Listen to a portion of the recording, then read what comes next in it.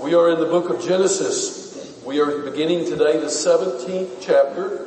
Should be an outline on the table for you to use. Abram to Abraham and the covenant of circumcision is where we start today with chapter 17. And we are making really speedy progress, aren't we? I understand there's some gambling going on in the room. In a Baptist church, can you imagine? And the gambling is the year that we will finish Genesis. So I'm not going to name any names, but they're right over here. We'll see how it all comes out. All right, let's bow together for prayer. Father, you are so good to us. We love you and adore you. We worship you today. We thank you for sweet fellowship. We thank you for the good food and pray that you'll use it to strengthen and nourish our bodies. We thank you for your precious word and pray that you will speak to us from Genesis today. May we take home things that will help us and that we can apply to our lives that will help us to live for you in the way that we should. Thank you for Jesus, our Savior and Lord. Thank you for his death on the cross, his glorious resurrection, for the salvation that we have in him. And pray now that we will sense your presence in this room. In Jesus' name I pray. Amen. All right, if you'll look at chapter 17, Abram to Abraham and the covenant of circumcision. Before you look at verse 1 of chapter 17, look at the last verse of chapter 16. And it says, Abram was 86 years old when Hagar bore him Ishmael. So Abram was 86. That leads very naturally into verse 1 of chapter 17, which says, when Abram was 99 years old, the Lord appeared to him and said, I am God Almighty, walk before me faithfully and be blameless. So let's stop there and pause for a moment. Do the math. 86 to 99. 13 years between the moment that we're beginning today and the birth of Ishmael. Ishmael is now a teenager. Sarai has had to see him for well over a decade. And still, she is barren. No child. So the tension between Sarai and Hagar has only intensified. We dealt with that issue last week. What is obvious moving forward is that Abram loves his son Ishmael. And that Ishmael, also what becomes obvious as we move forward, is that Ishmael has that prophesied, untamed, contrary nature. And we'll see that exposed shortly. Sarai is now 89 years old, way past childbearing years. She is embarrassed. She is frustrated. Yet at the same time, she is well aware of God's promise that she is going to have a child and that God is going to bless the world through that child. So imagine, if you can try to put yourself in Sarai's place. If you're a lady and if you're a man, try to put yourself in Abram's place. 13 more years have passed. Still no pregnancy for Sarai. And not only no pregnancy, but she is having to see Ishmael grow up from infancy, playing around Hagar, his mother, and she is noticing also that her husband Abram is very fond of and loves Ishmael, and which he should. Nothing wrong with that. He should love Ishmael. But Sarah's frustrated because she wants to see the day when that love is shared with their son. And it hasn't happened yet. Yet in verse 18 of chapter 17, we find revealed that Abram's hopes seem now to have somewhat shifted in hopes that God might decide to let Ishmael be the child of promise. Because if you look at verse 18 of chapter 17, Abram said to God, if only Ishmael might live under your blessing. Now God will respond to that in a very sweet, precious way, but we'll get to that shortly.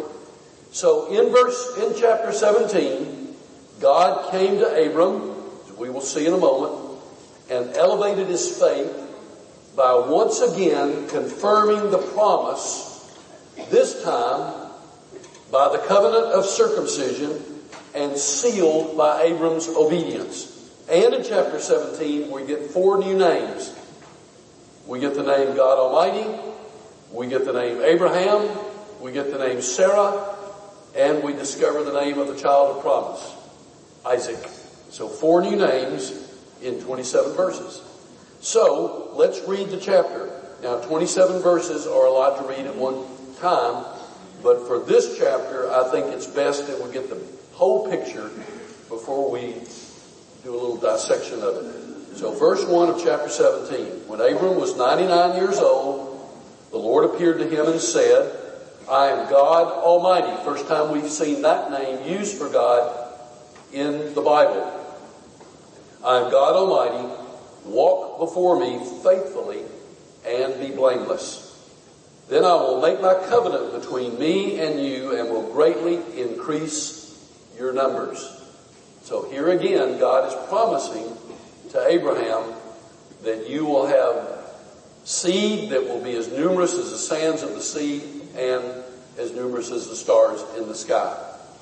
Abram fell face down, and God said to him, as for me, this is my covenant with you.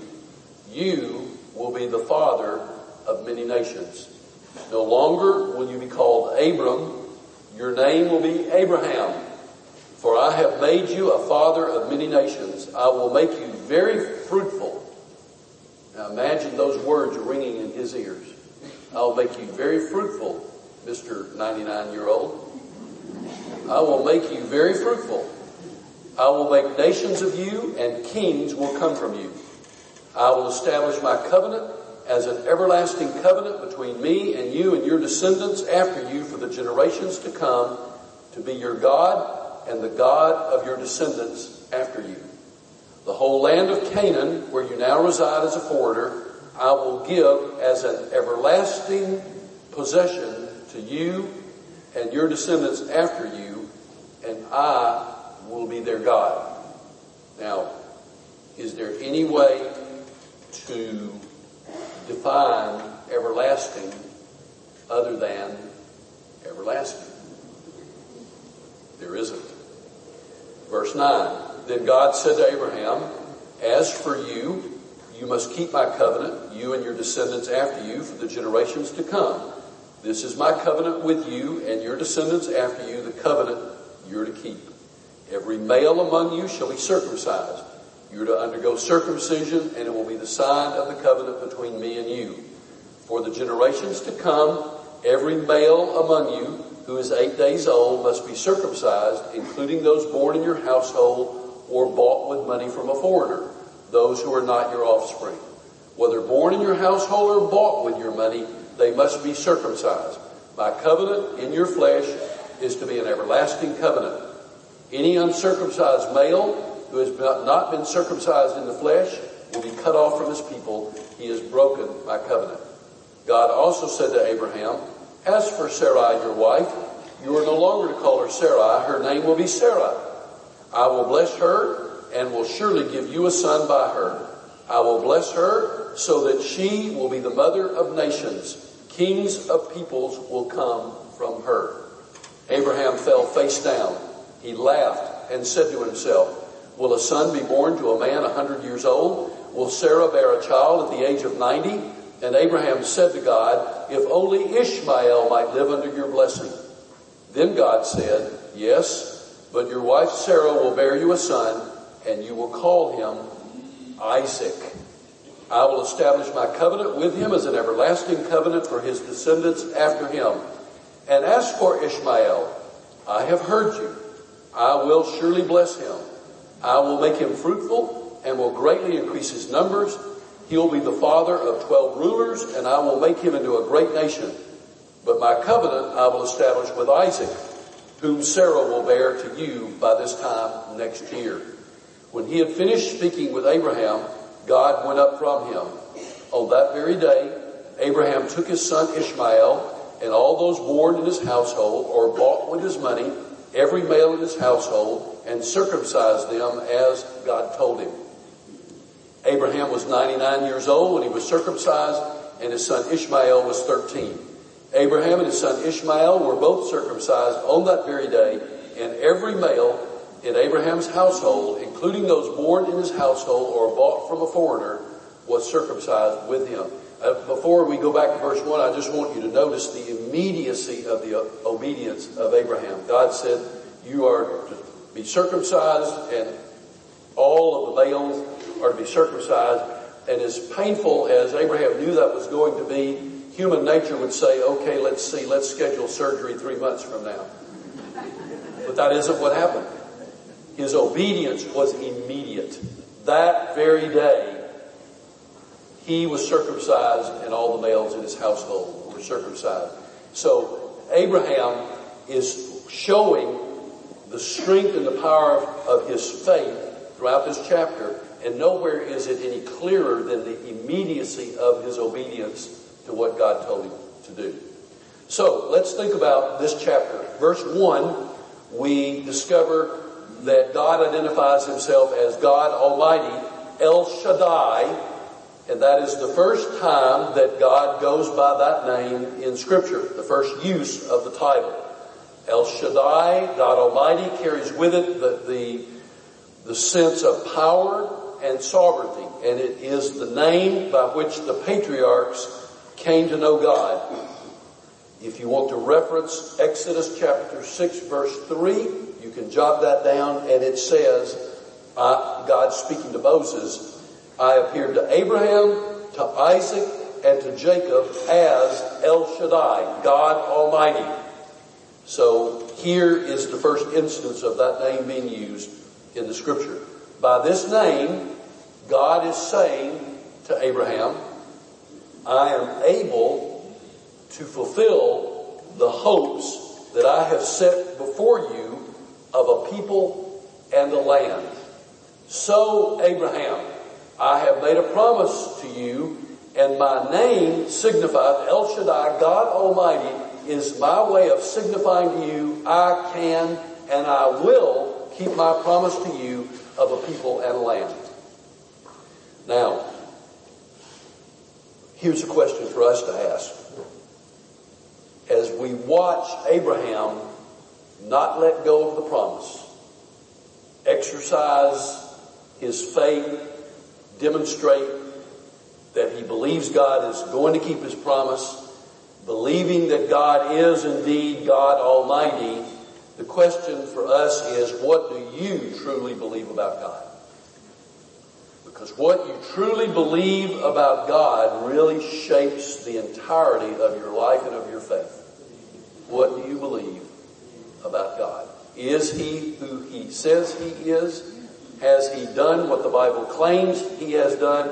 Will he do through us and for us what the Scripture says he will do? So God Almighty. We go to verse 5 and we find that Abram's name is now Abraham. Names are so important in the ancient Middle East. In fact, they really still are. They put a lot in the Middle East, both in Arab society and in Jewish society. They put a lot of thought into names and a lot of stock in names, and I think we do too. I mean, really, you didn't just probably. I don't think you didn't name your kids just like, oh, I saw somebody on TV the other day that was funny. I think I'll name my child after that person. You put some thought and perhaps a good amount of prayer into what you would name your sons or your daughters, and it was meaningful to you. It may have been a family name, it may have been a biblical name, but you put some thought into the naming of your children. And so names are very, very important, and the thinking among Middle Eastern society of that day was that a name would often be who a person turned out to be. If the name was one of greatness and power, then that's what they expected their child to be. And so In renaming Abram and Sarai, God is reminding those two and us of His divine sovereignty and lordship, because He has the authority to change names, and He exercises that lordship and that authority in saying to Abram, your name's now Abraham, and later to Sarai, your name is Sarah. So Abraham means father of a multitude. That's what the name means. Father of a multitude. So the very name is a reminder of the promise. Father of a multitude. Abram's 99 years old, and the child of the promise has not yet been born. In fact, Sarah is not even pregnant yet. And yet Abram's called Abraham a father of a multitude. So in the renaming of Abraham, that is another way God is saying to him, I'm going to keep my promise. I'm going to keep my promise. I know you've been waiting a long time. I'm going to keep my promise to you, Abraham. You will be a father of many, of a multitude. So how many times in a day does someone say your name? Well, probably many times. If you're out and about at all, you're probably going to have your name called many, many times. So think about that for Abraham. Every time somebody would say to him, Abraham, it would be a reminder. Every time he thought about what God had said, Abraham, it would be a reminder that he will be the father of a multitude. And verse 6, he says, and kings will come from you. And wow, they did. 1,000 years later, David. Later on, Jesus. And so God will keep His promise to Abraham. Now we get to verse 9 and through 14, and it talks about circumcision. The rainbow is the sign of God's covenant with Noah. We remember reading that. The Sabbath will be the sign of the covenant that God makes with His people at Sinai later. Circumcision becomes the sign of the covenant with Abraham. God did not invent circumcision with Abraham. It existed for centuries in Egypt before this pronouncement to Abraham.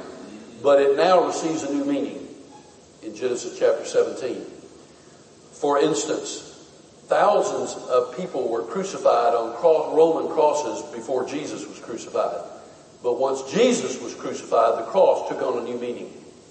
So, beginning with chapter 17, circumcision takes on a new meaning. Circumcision is symbolic of the people's commitment to a life for God, to a life committed to God. So the physical act of circumcision is a reminder and a symbol of that heart commitment that they are making to God. In Deuteronomy chapter 30 verse 6, it says, the Lord your God will circumcise your hearts and the hearts of your descendants so that you may love Him with all your heart, with all your soul, and live. So not only does the Bible speak of the physical act of circumcision on a male, but it also speaks of the circumcision of the heart of a faithful believer as God cuts away, as it were, the flesh, the sinful flesh from our hearts as we are fully devoted to Him. So circumcision is a literal physical act, as we well know, but also it is a symbolic act of our commitment to and relationship with God. In Jeremiah chapter 4 verse 4, Jeremiah says, circumcise yourselves to the Lord. Circumcise your hearts, you people of Judah and inhabitants of Jerusalem, or the wrath of God will flare up and burn like fire because of the evil you have done, burn with no one to quench it. So that was Jeremiah's way of speaking for God and saying to the people, circumcise your hearts, get right with God, or else bad things are going to happen. So circumcision is a literal physical act that is symbolic of the fact that Israel is set aside for God. Just like a wedding ring symbolizes a commitment on the part of a man and a woman, So circumcision symbolizes a commitment between God's people and God.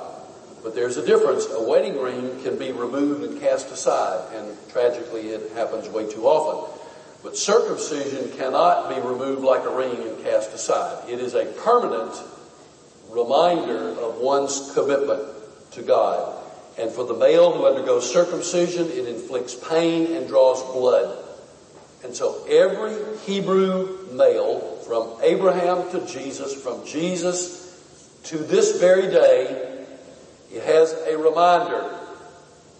I am different. I am distinctive. There is in my body, on my body, a symbolic reminder that I belong to God. In verse 14, Jesus says, any male who refuses to be circumcised will be cut off from the people. So everyone will submit to circumcision. Every male, the rich male and the poor male, everyone will submit to God. God's way is the only way. And on a daily basis, contemplate this circumcision. On a daily basis, every Jewish male is reminded of the covenant numerous times every day. That's enough detail, but you understand. Every day, the Jewish male is reminded of the covenant that he has with God. In intimacy, every husband and wife are reminded of the covenant with God. And if a Jewish man sins by adultery, he will be reminded in the very act of adultery that he ought not be doing this because he is committed to God, or supposed to be committed to God.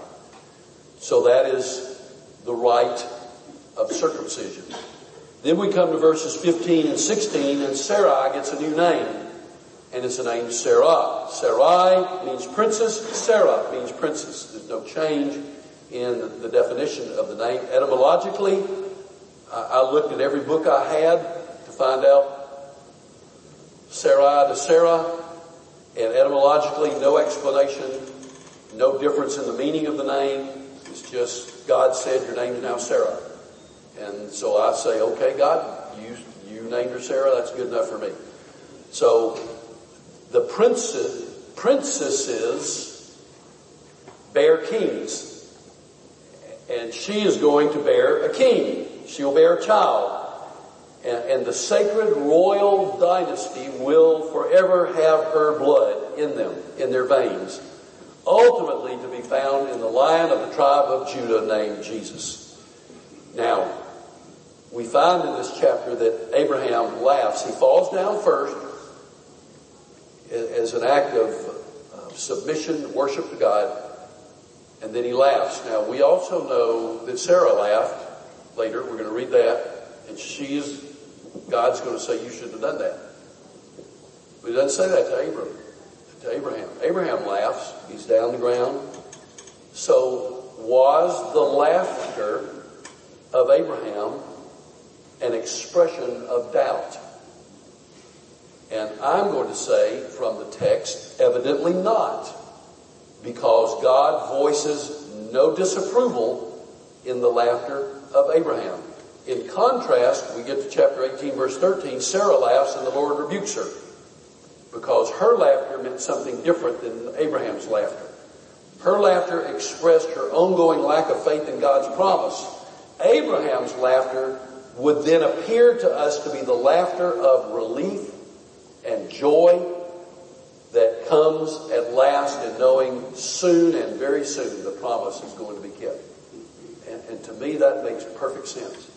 Maybe you've had that experience where you've just been balled up in a knot and all of a sudden God answers the prayer you've been praying for a long time, and the relief is a celebration, and you laugh, and it's just the emotion is released. And I think that's what we're finding in Abraham. He falls down before God and he laughs, not because he's doubting, but because he's just so thankful to know that soon God is going to fulfill the promise that he has made to me. Here's what Paul says about it. Let's get a little commentary on on the situation from Paul in Romans chapter 4, verses 18 through 21. Against all hope, Abraham, in hope, believed, and so became the father of many nations, just as it had been said to him, so shall your offspring be. Without weakening in his faith, he faced the fact that his body was as good as dead, since he was about 100 years old, and that Sarah's womb was also dead. Yet he did not waver through unbelief regarding the promise of God, but was strengthened in his faith and gave glory to God, being fully persuaded that God had power to do what he had promised. That's El Shaddai, God Almighty. He will do what he has promised to do.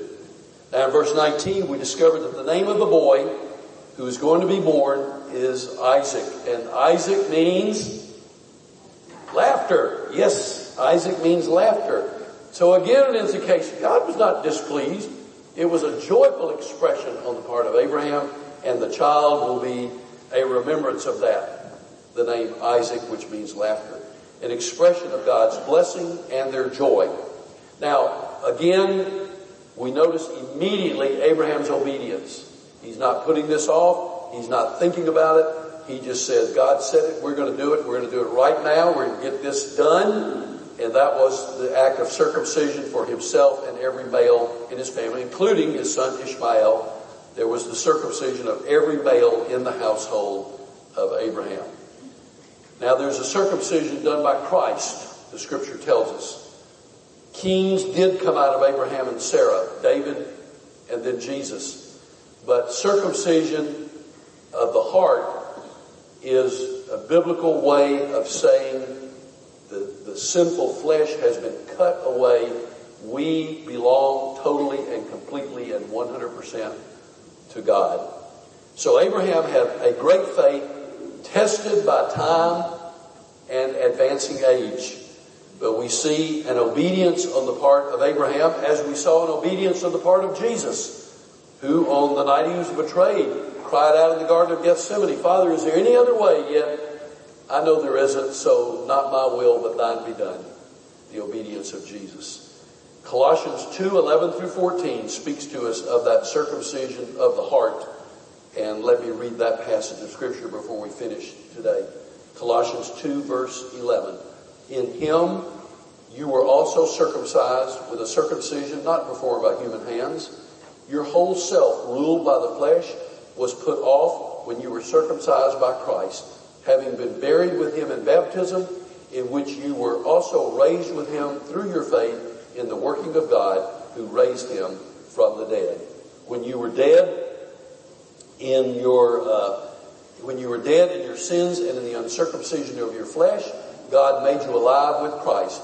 He forgave us all our sins, having canceled the charge of our legal indebtedness, which stood against us and condemned us. He has taken it away, nailing it to the cross.